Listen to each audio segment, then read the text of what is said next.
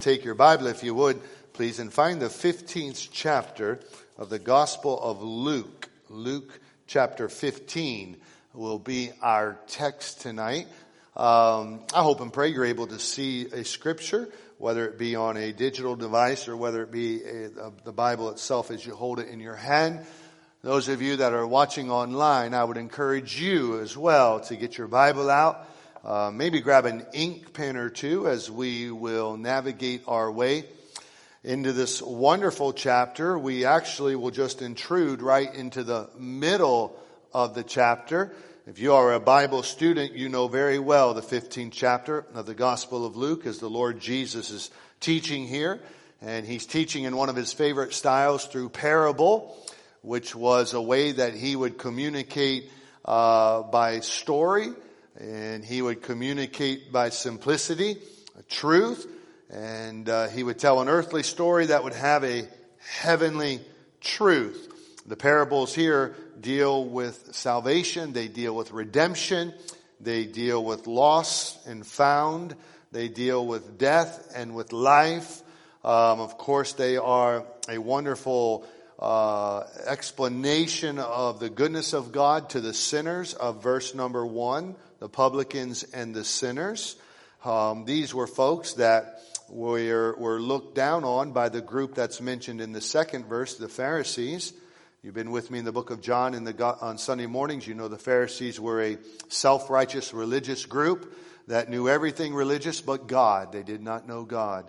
And so they were made righteous by their own thought and their own mind, but they were not made righteous by the Son of God to set them free. And so as the publicans and the sinners were looked upon as gross or grotesque in their wickedness and distant from righteousness, they were listening to the Lord Jesus tell about the love of God and the salvation available to them. The Bible really refers to them as a friendship that they had with the Lord. He was a friend of sinners. You read in the scripture many publicans that came to know the Lord personally as their Savior. You could really incorporate that in the common man that heard the Lord gladly. And so many of these parables speak to them as the gospel is presented. But there's an exposure in these parables to the Pharisees as to their hidden unrighteousness. In our text tonight, we will be concentrating on verses 11 to verse 24. You know this section as the parable of the prodigal son. You know that even though it's called the parable of the prodigal son, in verse number 11, the man had two sons. Of course, the first one that we hear about will represent the publicans and the sinners and the repentance and salvation that they find. The second son that you read about in verse number 25, he's referred to as the elder son. And the elder son will be the exposure of the Pharisees as far as the murmuring, the complaining, the rejection of the Lord in their heart. And so I want to read the parable. This passage of Scripture can be preached 1,000,000 times, and the messages that can come out of the 15th chapter of the Gospel of Luke are just without end. The expository way of that leads to the setting and the timing and the direction. There's much application that comes. But I think that visiting this home tonight and this passage fits in our series, A Christian Home. We began this and embarked on this series weeks ago as I preached to you messages on what is a Christian home, the purpose of a Christian home, in that it is to glorify God, it is to be a light for the gospel, and to pass down faith in Christ to our children and to our heritages there. I preached to you on the necessity of a Christian home having a biblical world view. We also preached on the fact that a Christian home from the home of Lot is a separated home, separated away from worldliness, separated away from the things that are follow the theme of the lust of the flesh, the lust of the eyes, and the pride of life. As we're separated away from worldliness in our homes should be separated unto the Lord Jesus. And so we preached about that. You can listen to that. And then the last message was 2 weeks ago, that a Christian home is free from the accursed. And we went to the home of Achan, and Achan was disobedient in his life, disobedient against the direction of God, the Word of God. And Achan thought that he could hide his disobedience, as evidenced by his stealing of that which was dedicated to the Lord and that which was to be looked at as accursed by God. And he dug a hole and he buried it in his tent. And the Bible says that he brought reproach on all of Israel. As you know, they go to the battle of Ai and lose that battle because of that. But when you study Achan's life, you find not only was it a reproach to the nation of Israel, but it destroyed his own home. And we talked about Christian homes not having sinful things or acts of disobedience buried in our homes. Buried in our homes where they're not confessed unto the Lord. Buried in our homes where they're hidden to everyone but to you and to God. They're there spreading the evilness of that moment. And so we don't want that in our home. And our homes are destroyed many times by the leadership of the home, bringing in disobedience, bringing in unfaithfulness, bringing in wickedness, and finding some place in our home and digging a hole and burying it. We may not touch it all the time or be around it all the time, but it's there all the time. I submit to you that once it comes into the home, the blessing of God leaves the home. And I don't know any Christian home that would want anything but God's power on our homes. Amen? And so these are things and truths that we've been looking at in our homes. Jesus tells the story about a home. It's a successful story in some degree of what happens in the home. I'll read it to you, and then we'll make our way verse by verse. Verse number 11. And he said, that being Jesus, a certain man had 2 sons.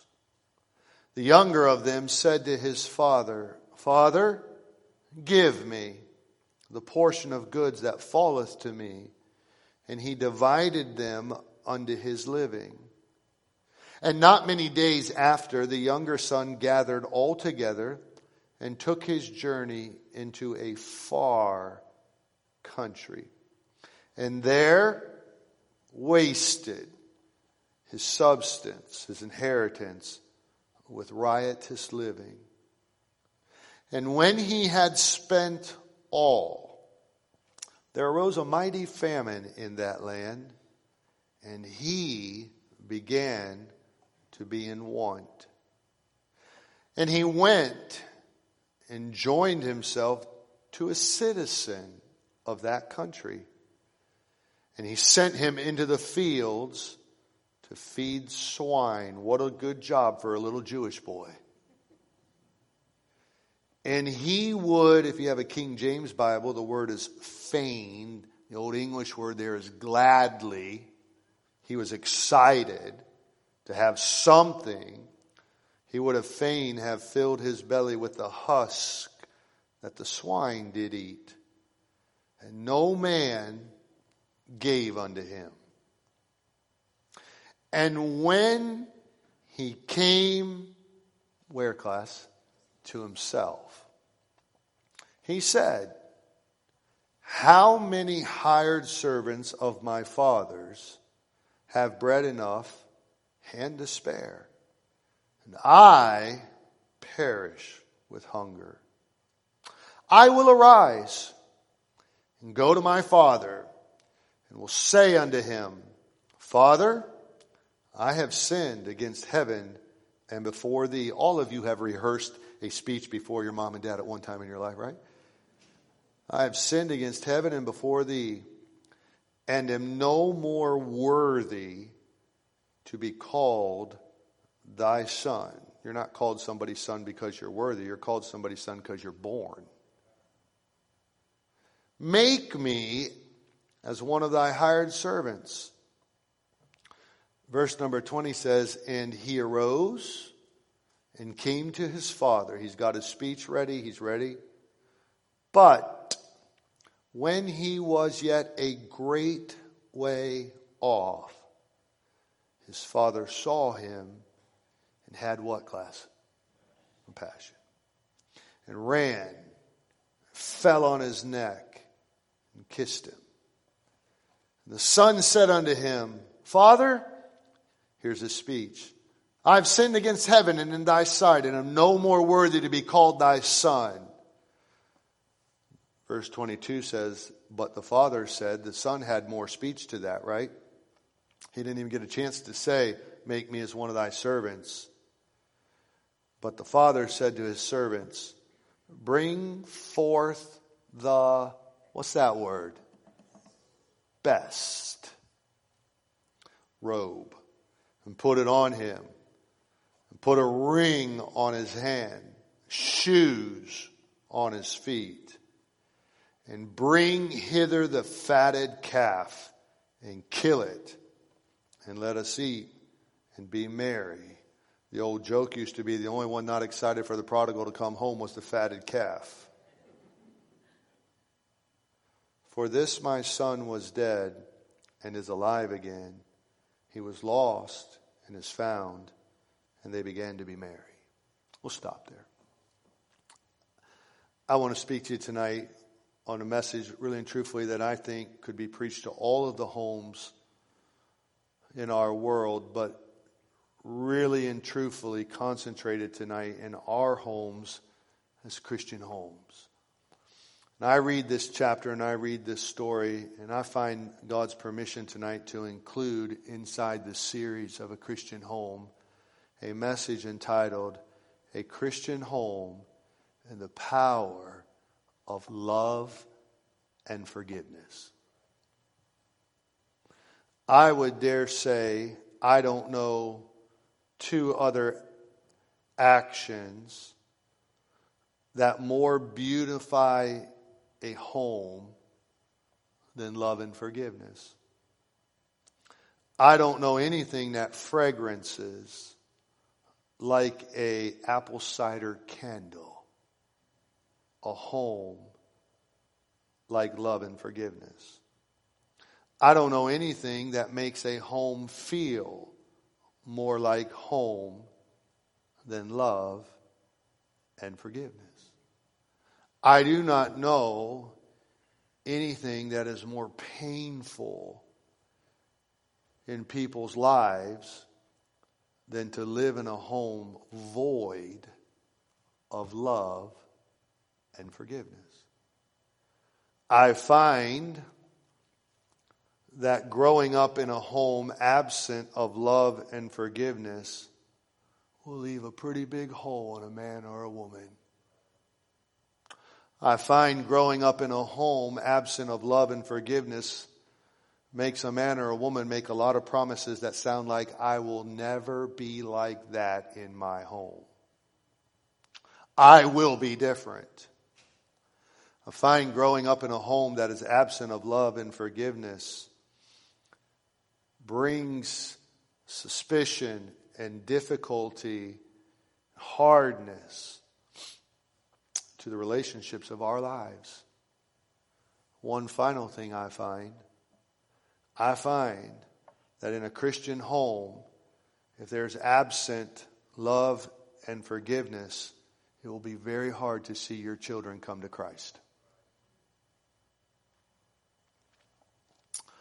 Jesus tells us the story tonight of a successful home. Successful in the fact that when you think about the purposes of a home where God is glorified, where the gospel, the home is a light for the gospel and faith is passed down, I think you will find that in the evidence of what happens here in the parable of this home. I submit to you that the successful home the story of a successful home begins with a serious problem. I want to say, as your pastor and in being in ministry for 26 years, every home has problems. Amazes me how many people come to church and you sit by people and you think that their lives are perfect and yours is hell.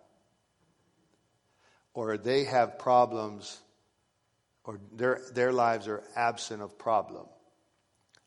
And somehow we can sit in a group of people and we can belong to a church and we can somehow think that the only person in the room that has problems is me. I find this to be true about the way sometimes that we view our homes. We think that our home has a problem that is unique, has a problem that nobody else has. I mean, I wish my home could be like the pastor's home, because there's no way the pastor's home has any problem. She could answer and attest that she lives with a problem sometimes, right? There's a lot of problems that attack our homes. Financial problem, health problem, all kinds of things that attack our home. Really and truthfully, probably the hardest one to deal with are the relational problems. A husband learning to relate to a wife learning to relate to a husband, parents learning to relate to children, children learning to relate to parents. God knows who could ever relate to teenagers. They're an island unto themselves.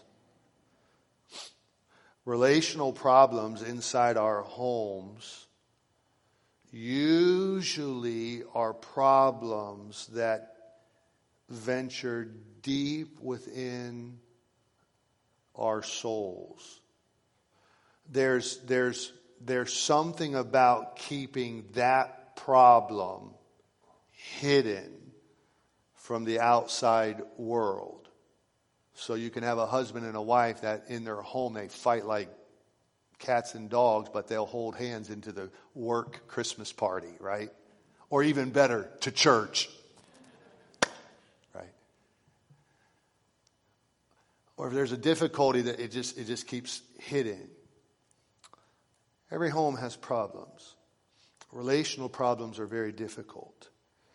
A lot of times it is a relational problem that builds bitterness and feeds it to where it has sustainability as we transition outside of our homes. And sometimes we carry the relational problems of our homes into the relationships of the homes as adults. I want to take you through the chapter or through the passage, and I want to be very, very, very practical. And I just kind of want to paint you a glimpse of what's going on inside of this home so you can understand the problem of the home.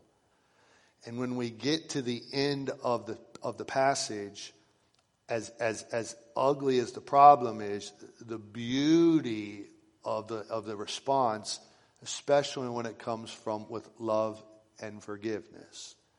And so let's begin with what I do believe to be probably the most ugly part of a relational problem. Would you look at verse number 12? And the younger of them said to his father, "Father, give me. Give me."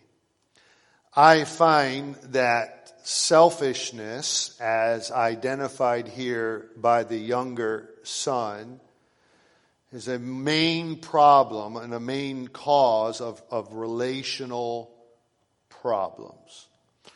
If you take the Lord Jesus away from us, we're selfish people. Selfishness will destroy every relationship you have. Selfishness knows no height or depth.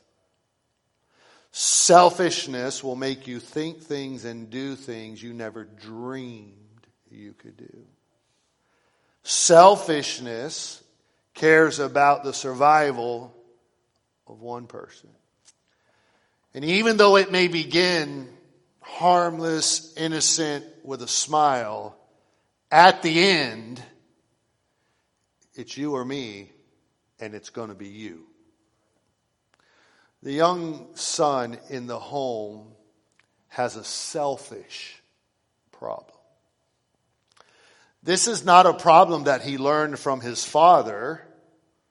This is a problem that he developed on his own. The Father, as we know from the text, and representing the Heavenly Father, we understand and know that he's anything but selfishness.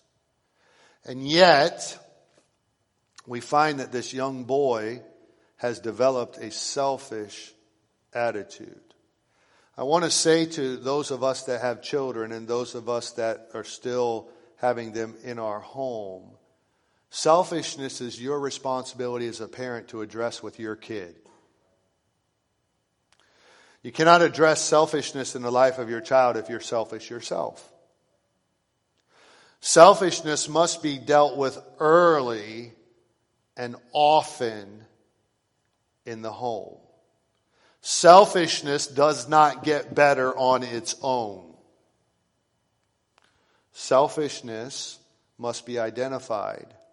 Selfish as a preschooler will lead to selfishness as a kindergarten. Selfishness in kindergarten will lead into the elementary. Selfish elementary students become selfish junior high students. Selfish junior high students become selfish senior high students. Selfish senior high students become selfish college students. And selfish college students become selfish young adults. And selfish young adults become selfish spouses. Selfishness is something that has legs. And it has to be dealt with in our homes. Has to be identified. And it must be dealt with early. You have a young man here who had everything at his fingertips. A wealthy dad, a complete home, and yet somehow in his heart developed selfishness.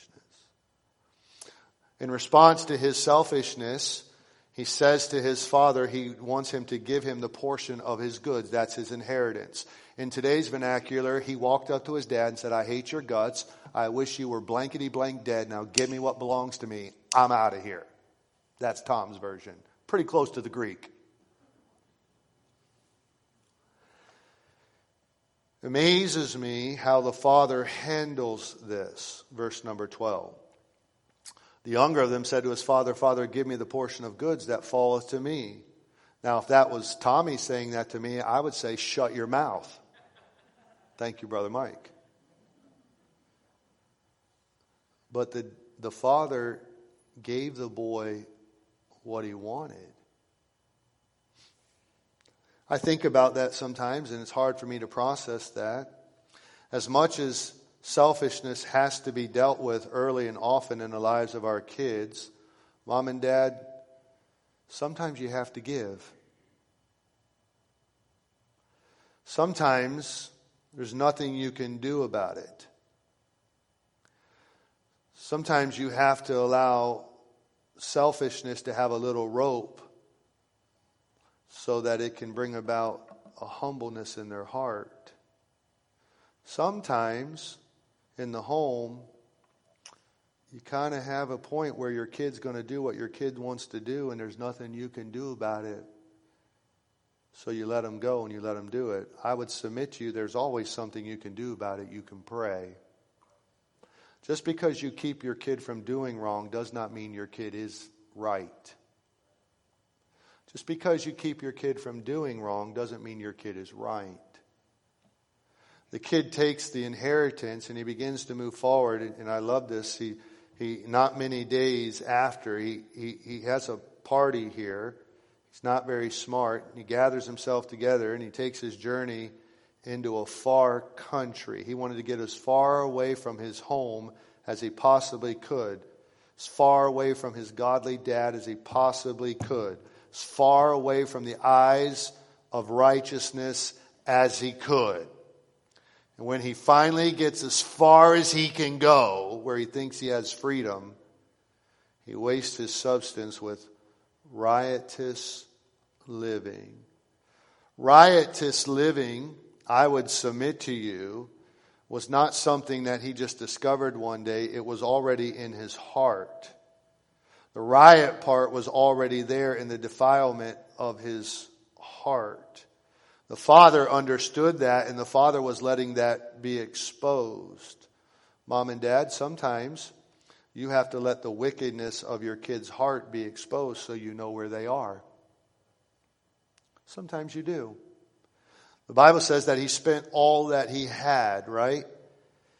For a little bit of time, it was verse 14, and when he had spent all, it was all play. It was all fun. It was all in. But eventually, the money ran out. He has a season where he's all play and no work. No wisdom, no thought. Completely out of control. This was not available to him in his dad's house. His dad had some requirements. His dad had some direction upon him. He was not able to expose all that he was, but now that he has all that his dad was giving to him, he spends it all. After spending it all, the Bible says he began to be in want. Verse 14. I would submit to you that this was probably the first time in the life of this boy that he'd ever been in want. Let me say a couple of things about this to parents with children in the home. You want your kid to be in want in your home. You do not want to give your kid everything he wants. This is a principle that must be learned in the home. Learning how to be in want, how not to spend all, how not to be selfish, how to have wisdom, order, savings, plan, behavior. These are things you want your child to learn while they're in your home. He began to be in want. Good parenting is not giving your child everything they want. Is not giving your child everything they want. Sometimes a child needs to learn that it takes work to have things. Sometimes a child needs to learn patience in waiting to have. Sometimes a child is not responsible to be able to use what they have. I believe that we live in a society today that, at least in my day, the kids get way more than we ever got. Just go trick-or-treating. Right? In this position of wantonness, can you imagine for the first time in his life he's broke, and the first time of his life he has no friends, and the first time in his life he's hurting?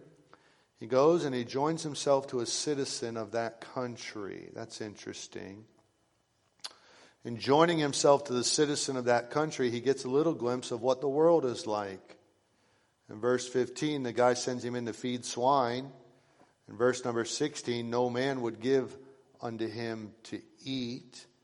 He gets a little glimpse of what it is like to be on his own. He gets a little glimpse of what it is like to be wayward. He gets a little glimpse of the unkindness of the world, the opposite of the selfishness of the world. So opposite of this did he grow up in, but this is the lesson that he learns.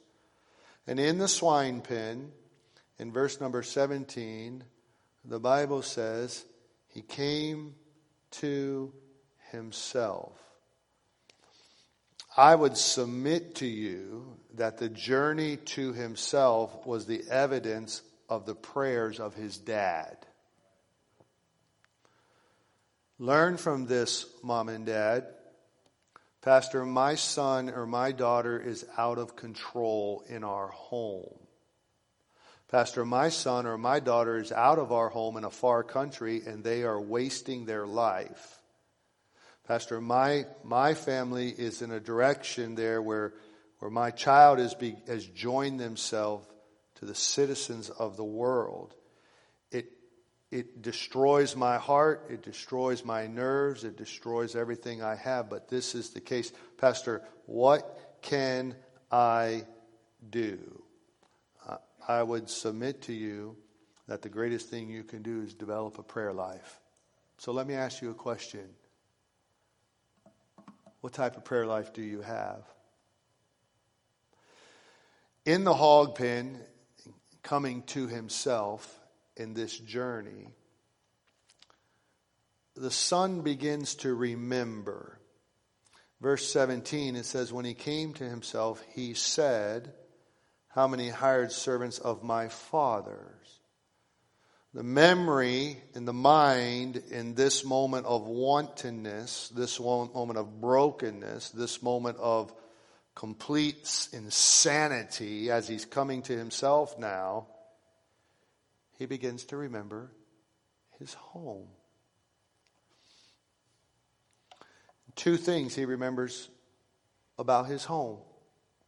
He remembers that I grew up in a home with love and forgiveness. I grew up in a home that I did not appreciate, in his mind, the love and forgiveness of my dad. We know the end of the story, that the boy comes home as an evidence of redemption. I submit to you, if his Christian home that he grew up in did not have the fragrance of love and forgiveness, where would the boy be? What hope would he have? I would submit to you that instead of coming home, he'd have went from citizen to citizen to citizen. Not much different today. She'll go from man to man to man. He'll go from bed to bed to bed. They'll go from alcohol to drug to relationship. They will go from home to home to home. I promise you that there will be no draw back without love and forgiveness. By the way, that's what draws us to Jesus Christ, right? So when he comes to himself, he remembers the love of his dad. He remembers how his dad cared for the servants. He remembered how his dad organizes the home. He remembers all of those things. He does not feel worthy of this. By the way, nobody in a Christian home should feel the responsibility of worthy to be loved. Love ought to be something that ought to be freely given. Hold your hand here and go, if you would, please, to 1 Corinthians chapter 13. I'm actually preaching a great message. You should be saying amen more and more and more, to be honest with you. Amen. Thank you.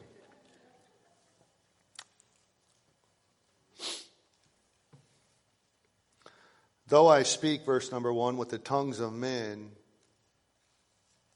and of angels, and have not charity, 1 Corinthians 13:1, I am become a sounding brass or a tinkling cymbal. And though I have the gift of prophecy and understand all mysteries and knowledge, and though I have all faith so that I could remove mountains, and have not charity, I am what? So if you want to apply this to our homes, we can have all the Christianity in our home we want to have, but if we don't have love, we have nothing. You can have all the money in your home you want to have, but if you don't have love, you don't have nothing. You can have all of the success, but if you don't have love and God's love, you got nothing. This love is a specific love. It's defined, if you would, please, in verse number 4. Charity or love suffereth long. It's kind. It envieth not. Charity vaunteth not itself. It's not puffed up. It doesn't say, I told you so. It doth not behave itself unseemly. Seeketh not her own. Is not easily provoked. Thinketh no evil. Rejoiceth not in iniquity, but rejoiceth in the truth. Beareth all things, believeth all things, hopeth all things, endureth all things. And please say the first 3 words of verse number 8 out loud. Charity never faileth. I would submit to you that if your home is going to be a home that has the power of love and forgiveness, and you're going to see love rule and reign in your home, then love is going to have to rule and reign through your spirit. We know from the book of Galatians that the fruit of the Spirit is, what's the very first word? Love. I'm not sure that we realize as leaders in our home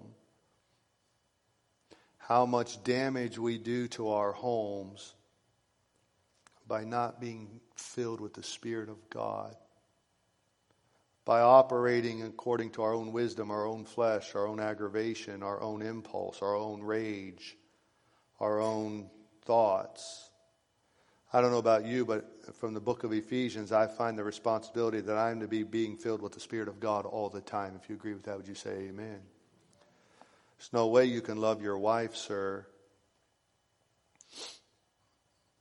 unless you're first filled with the Spirit of God. I would submit to you that a child in the home is never going to remember the love of the home if the love of God is not in the hearts of the leaders of the home. And it will be evidence, the evidence that I'm not in love with God is the way that I do not love the people in my home. Pastor, it's easy for you to talk about loving your home. You have a lovely wife. You have lovely children. You have no idea about the children part. No.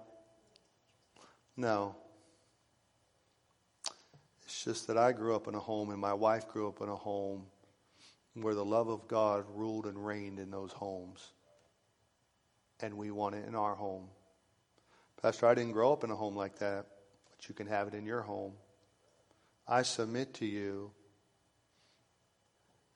the power of love in a Christian home has to be there. Forgiveness. 2 Corinthians 2. Let me show you the reason that forgiveness has to rule and reign in a home. It's so fitting too with the context here. The boy comes home and he makes the confession to his dad, and it was an honest confession. The dad hears the confession of sin, and the dad immediately offers forgiveness before he can even get it out. 2 Corinthians chapter 2, Paul's talking about forgiveness within the church here. And he's talking about a relationship here, but I think the truth could be transitioned into our homes. Pick up, if you would please, verse number 5. Paul says, "But if any have caused grief, he hath not grieved me, but in part, that I may not overcharge you all. Sufficient to such a man as this punishment which was inflicted of many." Paul had a guy that was wrong inside the church, and they corrected him and they punished him. And Paul's coming back now to talk to them about forgiving this guy. Verse number 7. "So that contrariwise ye ought rather to forgive him and comfort him." Now watch this. "Lest perhaps such a one should be swallowed up with overmuch," what, class? "Sorrow." Paul says, listen, the guy's humble, he's repentant, he's confessed, and he ought to know forgiveness. And for you to withhold forgiveness from him in his honest position, you're going to do danger to him with overmuch sorrow. Keep reading. Verse number 8. "Wherefore I beseech you that ye would confirm your," what, class? "Love." So love and forgiveness are tied together. You cannot say you love and not forgive. You cannot forgive without love. "That you would confirm your love toward him, for to this end also did I write, that I might know the proof of you, whether you be obedient in all things. To whom ye forgive anything, I forgive also. For if I forgave anything, to whom I forgave it, for your sakes, forgive I, in the person of Christ. Verse number 11. Lest Satan should get a what? So let's take this thought, lest Satan should get an advantage, and let's go to that boy in that hog pen, right? The insanity of his sin had brought him to the moment where he's come to a mental moment here of brokenness. And in that moment, God is working in his mind. And in that moment, God is working in his spirit. And the place that he takes that mind is back to his home. And God used love and God used forgiveness.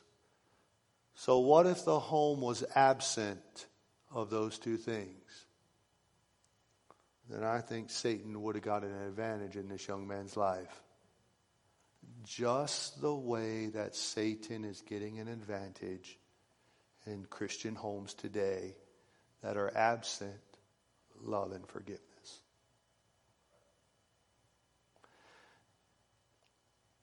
Honest confession, the withholding of forgiveness, the overbearance of sorrow, and the advantage of Satan to work in there and thwart what God is doing. I'm not responsible for all the peoples of the earth, but I am responsible for the people of Plantation Baptist Church. So I say to you men that are leading homes, love and forgiveness ought to be the themes of your homes. And it won't be if it's not the theme of our lives. Ladies, love and forgiveness radiates from a wife, from a mother, from a single person, from a grandmother. You cannot let bitterness set in. You must fight that. And I think that Christian homes, if they're going to see God glorified, become a light for the gospel, and faith passed down to children, they got to have the love of God and the forgiveness of God in their homes. Shall we pray? Heavenly Father God,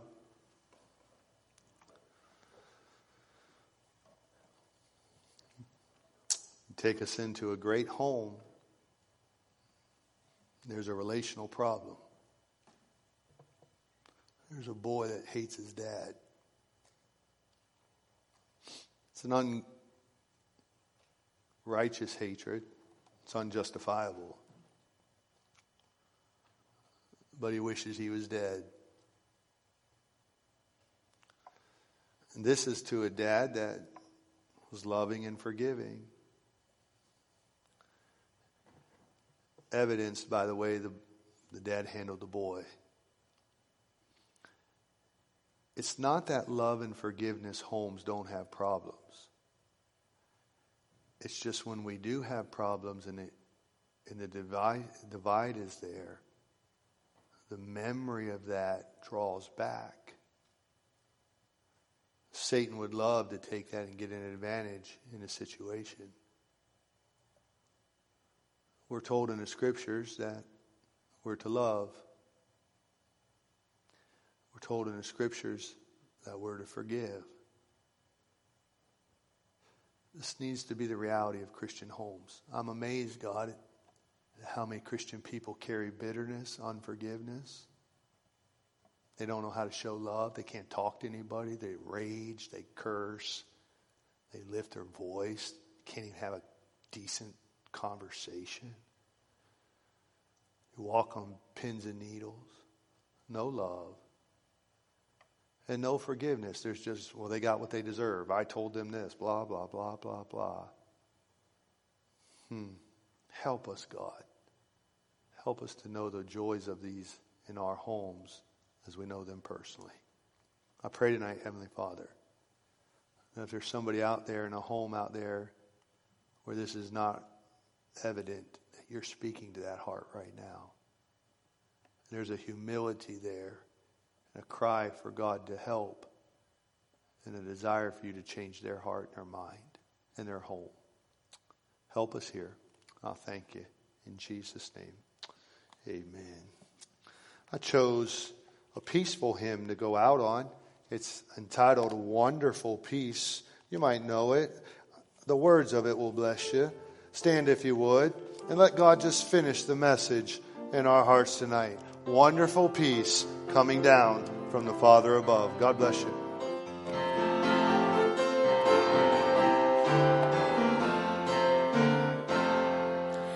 Far away in the depths of my spirit tonight, roll a melody sweeter than song. In celestial like strange it unceasingly falls, o'er my soul like an infinite calm. Peace, peace, wonderful peace, coming down from the Father above. Sweep over my spirit forever, I pray, in fathomless billows of love.